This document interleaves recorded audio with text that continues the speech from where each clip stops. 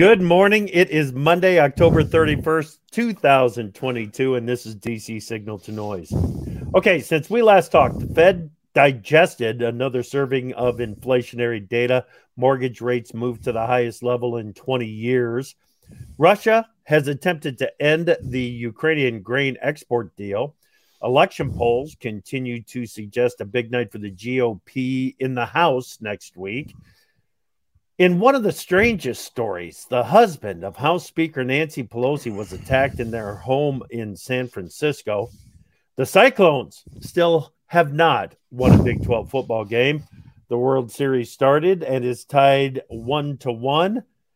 And Election Day 2022 is just 8 days away. Happy Halloween, Jim Wiesmeyer. How are you? Pro Farmer Policy Analyst. I'm ready for the Halloweeners, and I get more than a few because I've got a younger community by me. I do want to give a shout out to the Renderers Association because I was in California late last week and they had a very good meeting, and it was an international flavor too, Chip. And a number of international people came up to me, one that lives in the U.S. now from South Africa, and said what I typically get from international people: what is going on in our country? Yeah. Okay. I'll bite. What did you tell him? We're nuts right now. We're going through this era of nuts because several of them left their country for the freedom here, and they cannot understand why we're doing it ourselves. That's the question. And I don't have an answer to that. Sometimes it takes some outside perspective to make you realize what's going on around you. And I hear the same thing from some of my friends in lands afar. So yeah. Have you got any Halloween parties planned? Are you going to a costume party? No, I'm away from. Oh no, I don't do that for years now. No, I just stay at home and watch sports and read and open the door.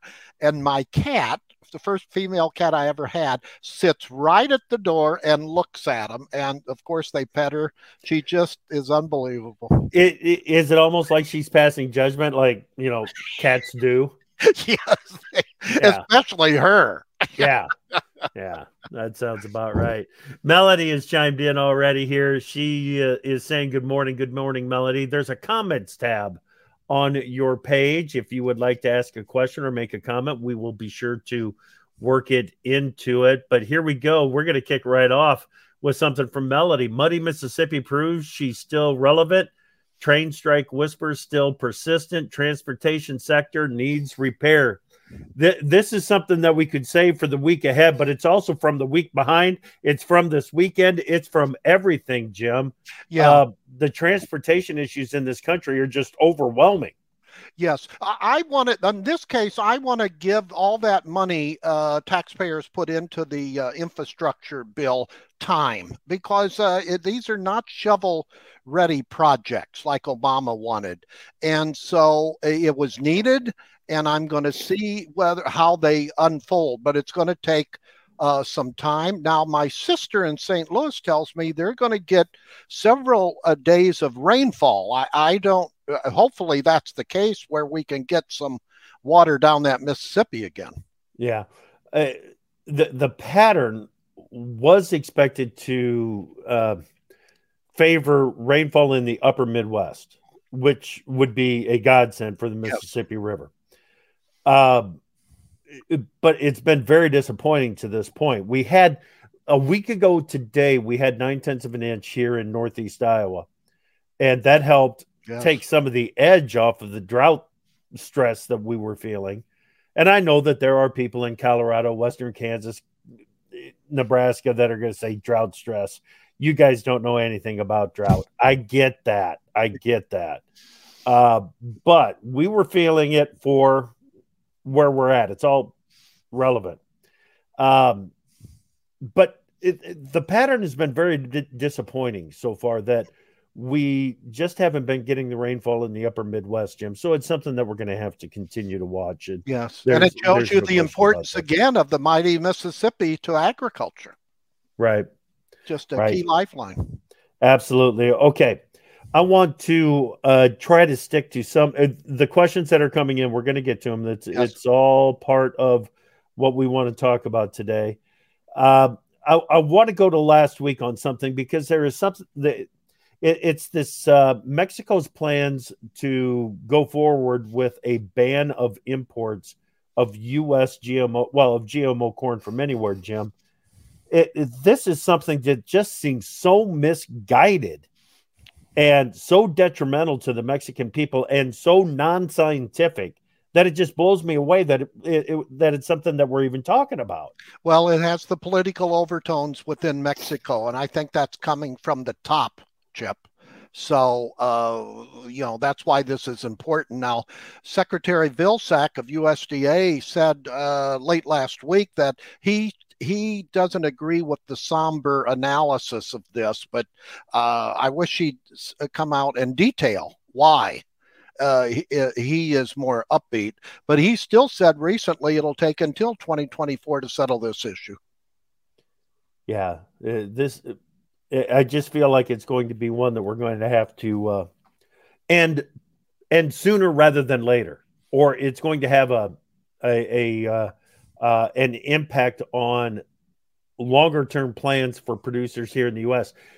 On Friday on the Free for All, Tyson Redpath from the Russell Group was talking about Mexican corn importers that are already looking into deals with individual U.S. producers to identity preserve a crop and send non-GMO corn into Mexico at some point. Yeah. And some trade sources tell me they're about 85% there on Mexico working deals. Now, I haven't seen any proof of that, but I'm telling you this because it affects the seed varieties, right, et cetera, all that stuff, as you said. Yeah. I mean, if we're going to start getting ready for a different mix of corn hybrids in 2024, we're already 3 years late. Yeah, in doing that. Agree. Scary. The diesel situation we talked about it a lot last week. It took a lot of headlines, but Jim, it was bad last week, and it feels like it's worse this week. Worse, and you had a major fuel company that I wrote about in Pro Farmer this morning. The highest alert that they can give, and we've seen with a 25 now. It's probably under a 25-day supply. So, and while gasoline prices are coming down, diesel prices are not. You're well above the 525 area. Yeah. So what do you do? Just at the gut slot of harvest and other aspects, and of course the heating oil. Yeah, this has implications for the Northeast heating oil. This is something that we talked about on Friday as well on the Free for All. Why are they still using heating oil in the Northeast?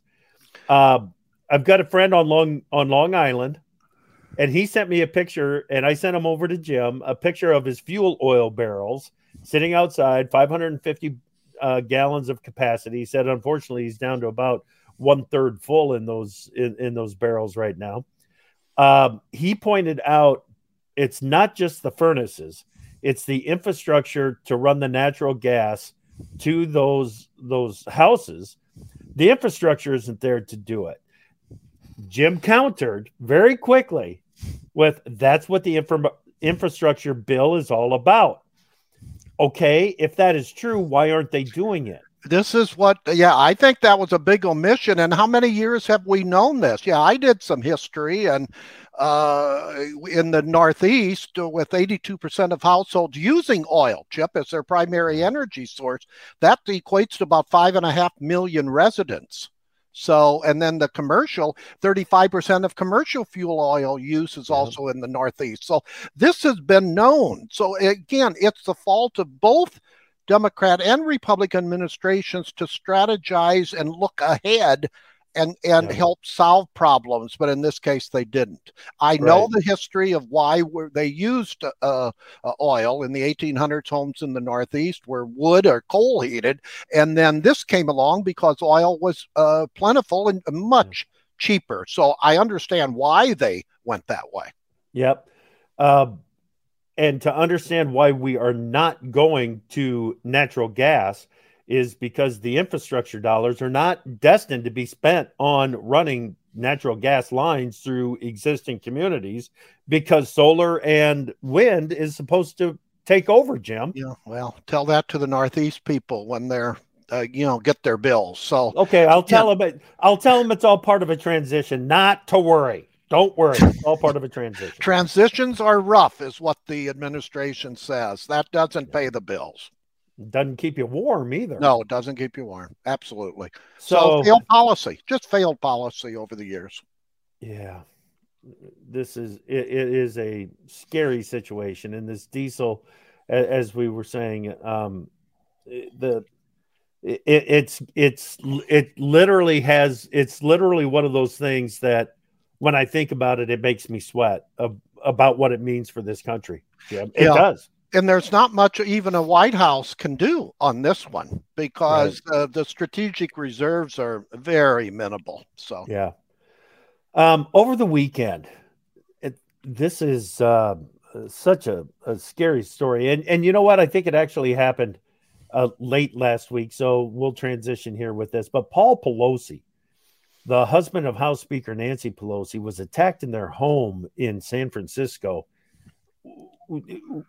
Weird story, Jim. What? Not all the details are out, so I hesitate. But 2:30 in the morning, thank goodness that he alerted the police in a coded message, as I understand it. But from a Washington perspective, Chip, this just is another signal of political violence. Now, because he asked, "Where's Nancy?" When he came in, but there's all sorts of other rumors or unsubstantiated news on this one, but it's just not a good development. And I think it's a mental case situation again. Yeah. Gary made the comment here. We thought a few months back Roe versus Wade was October surprise. I think media trying to cover up, suppress any facts about Paul Pelosi is it now. Yeah. And it's because of what you were, that comment is there because of what you were just said. There's all kinds of stories out there about how this happened, why it happened. Yeah. Boy, this is one. Let's wait for the police reports, right? I agree. I'm just commenting that he got his skull fractured, not the brain. And he had to have, surgeries and that. So it's just not a good development all the way around. And if the reasons why it was easy, some Democrats easily pointed to Trump, and that's silly. And I mean, remember when the Democrats, when Trump was president, said to holler and get at people where they were eating, whatever. This fostered a lot of stuff too. Not the total blame, but we have to get back to civility in this country, period. That's right. That's right. I mean, you said it earlier. You were talking with some new foreign friends over the weekend. They had to have heard this story and just wondered to themselves, what in the world is going on? Yes. Okay. Well, you're going to see a lot of money thrown at some leadership people in Congress for protection now. That's an easy conclusion, Chip. Right. Yeah. Yes. Yeah. And Gary makes another quick comment here very, very quickly. Why no security at the home? I agree. Yeah. It's crazy. Okay. Lula back again in Brazil. Is it the third term that third term, unprecedented, Lula? I believe. Yeah. And not too long after he was in jail. So here we go again. Yeah. What does it mean? Well, what's it mean is the Democrats are happy because he's going to quit, doing the deforestation moves. That was the initial conclusion that I got, Chip. And he's not in office until January 1. But he's popular, but it was a very close vote, within a percentage point or so. So, and his opposition has still not declared loss, so we'll have to see. Okay. You know what? I want to go back to the energy comments and conversation just real quickly before we move on, Jim, because there's a good question here. Well, they're all good questions. Sorry, I shouldn't have said that. But Deanne has a question. What will it take to shift our energy to building the bench of new public servants that lead with civility? I'm sorry, that's not so much an energy question. That's more of just a public servant question. You know, Deanne brings up a good point, and it's something that has been on my mind quite a bit. We look at some of the races, and we think to ourselves, I can't believe that guy is leading, or I can't believe that guy is even in the race.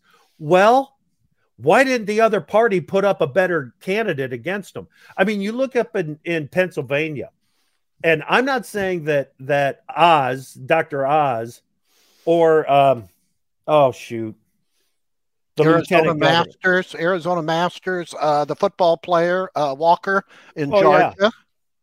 The race in Georgia, the race in Pennsylvania, the race in Arizona, all of those are great examples of kind of a poor candidate on both sides. Yes.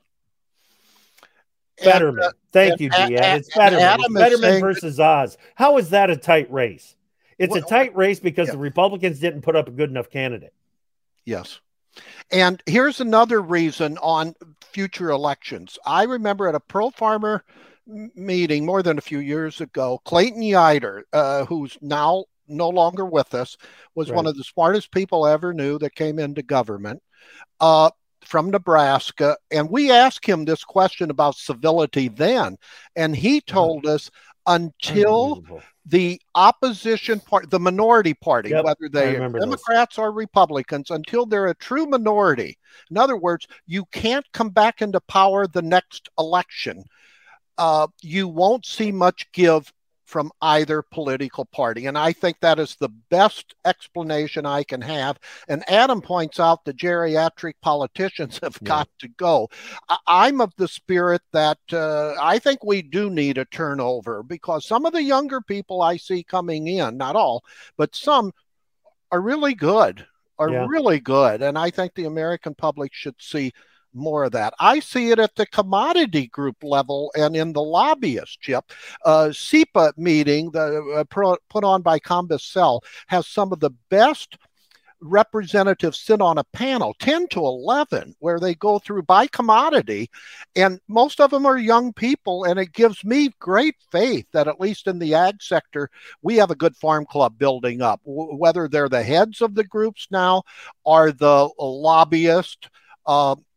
And somebody like, I'll just give a shout out, Amanda Bilek. She's from the Minnesota Corn Growers. I mean, she handles the Minnesota legislature better than anybody I've seen. And so that gives me faith that we'll eventually get there. Okay. Jim, you won't believe this, but we are already 19 minutes in. We've got two major issues that we need to cover. The first one of these issues has corn, call it 10 to 14 cents higher, soybeans modestly higher, and it's got wheat sharply higher today. We'll call it 35 to 45 cents higher. And that is, Russia has said that it is going to indefinitely suspend its participation in the UN brokered grain deal to allow shipments of Ukrainian grain out of the Black Sea.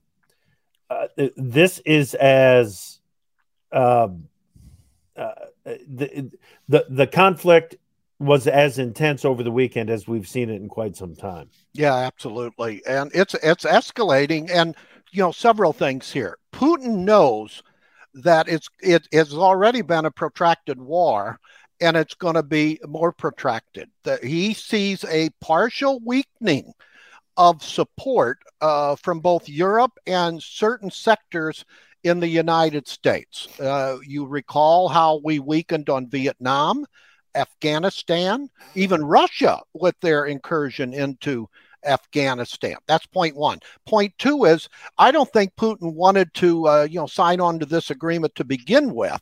And now that those missiles, he has an excuse to indefinitely suspend, maybe not resurrect it, because now he can send a record or near record crops in Russia to those needy nations, and he won't be accused of starving the world.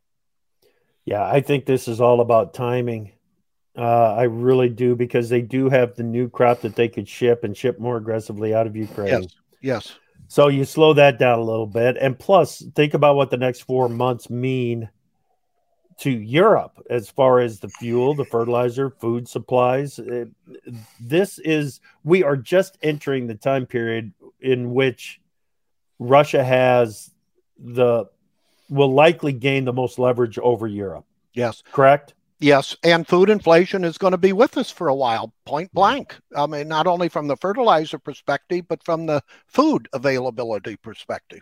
Yeah. Do you think that President Putin could gain enough leverage over Europe to get Europe to bend a bit on its support for Ukraine? History would suggest that. I hope I'm wrong, Chip, but history would suggest that. And if you see the U.S. also pushing for a settlement between Ukraine and Russia, that's a sign of that's what Putin wants. Okay.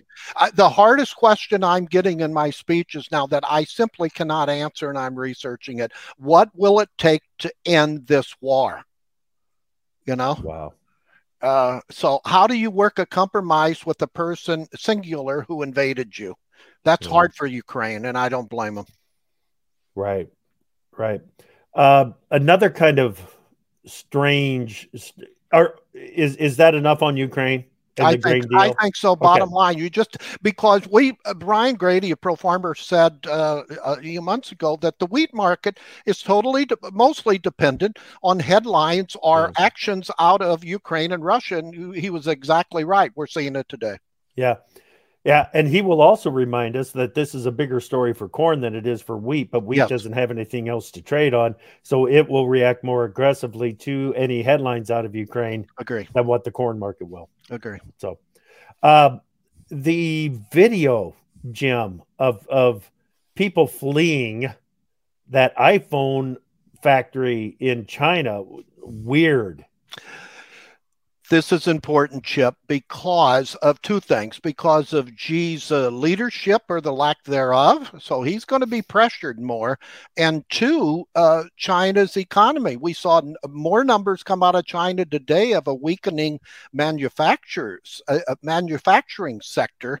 And the world needs China. They're number 2 economy. So this does not smack well for the world economy, where you really need a GDP, gross domestic product, of 4.5% or higher for a comfortable, demand-driven world market, and we're well beyond that. So it's important.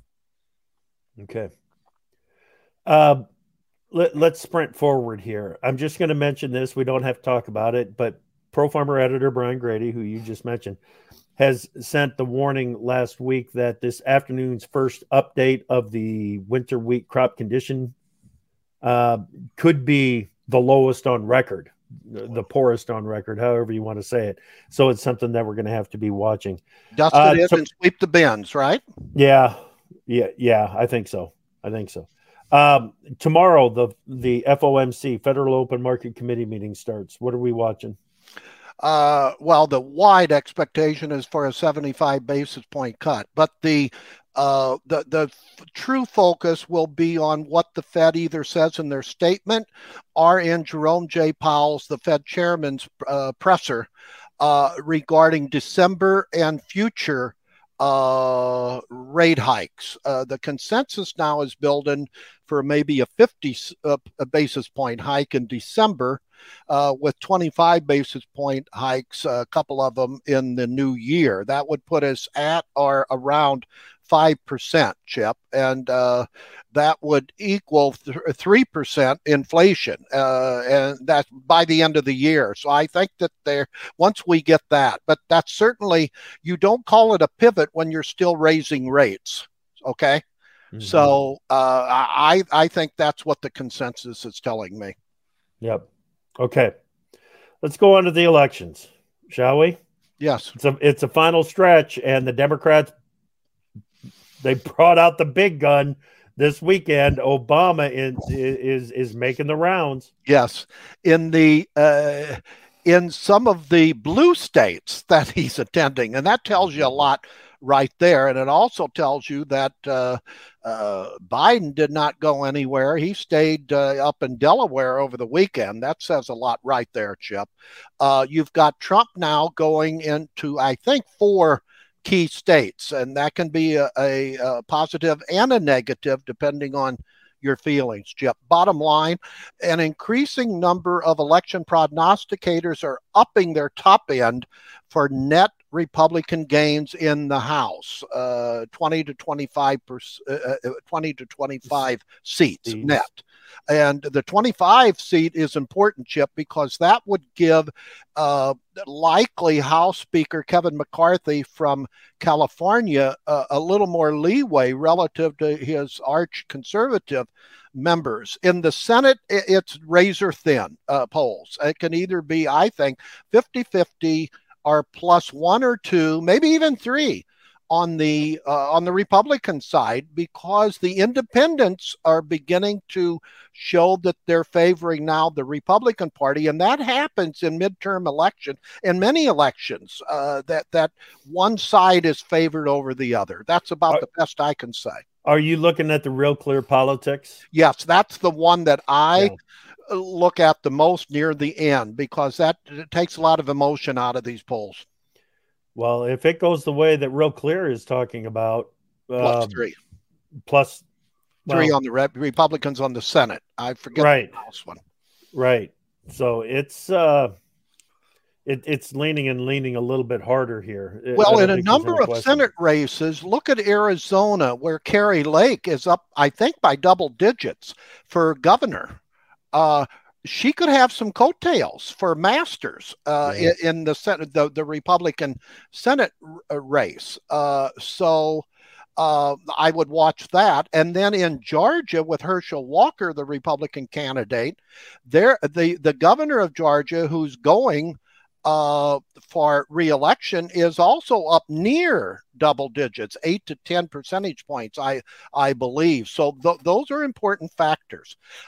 David Wasserman told me early on election night to watch the 1st district in Indiana, which is typically a Democratic district. If that were to go to the Republicans, that could be a signal of a long night for the Democrats. Wow. Also, in my home state now, Virginia, districts 2 and 7, watch those. If they were to go Republican, signal of a long night for the Democrats.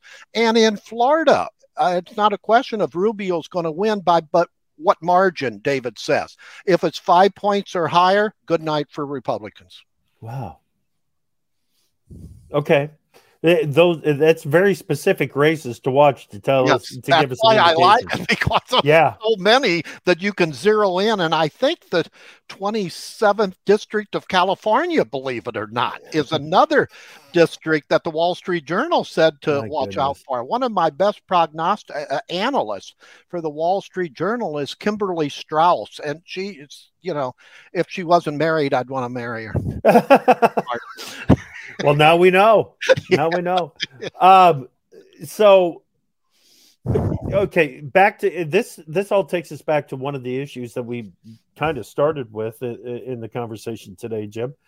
And this is from a Wall Street Journal commentary. If Democrats lose next week's election, one reason will be soaring energy prices. Surprise, surprise. There were energy company earnings out last week. There's going to be more out this week. And President Biden is losing his mind over this stuff, Jim. Yes. Well, and what Wall Street Journal and others have saying, where was Biden's thoughts when the energy companies were losing tens of billions of dollars during the pandemic, when we didn't drive very much, Chip? Yeah.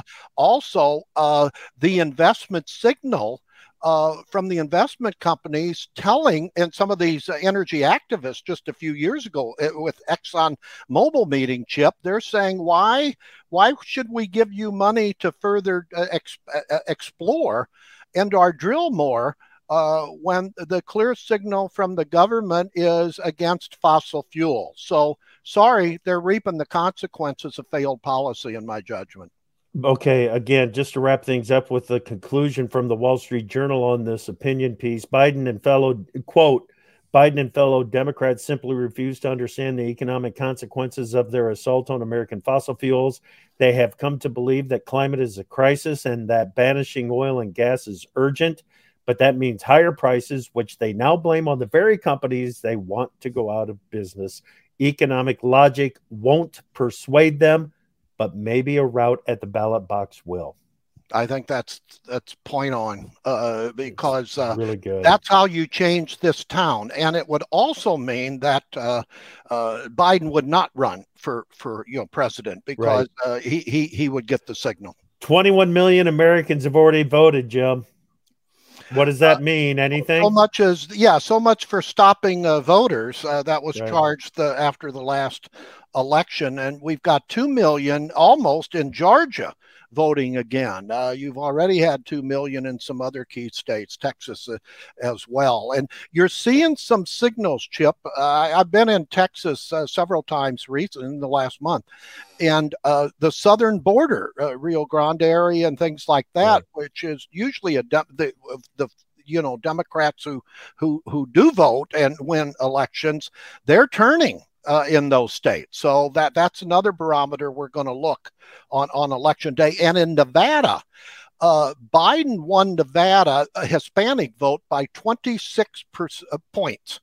The senator who's incumbent is only up by 5 points in the Hispanic vote. Says a lot there. Yes. Yes, it certainly does. All right, Jim, you travel safe this week, buddy. We'll talk to you again next week as we one day in front of it. Today on AgriTalk, we've got Machinery Pete and U.S. Senator Chuck Grassley, and this afternoon, Sean Hackett, Hackett Financial Services. Have a great week, everybody. Keep watching for those signals.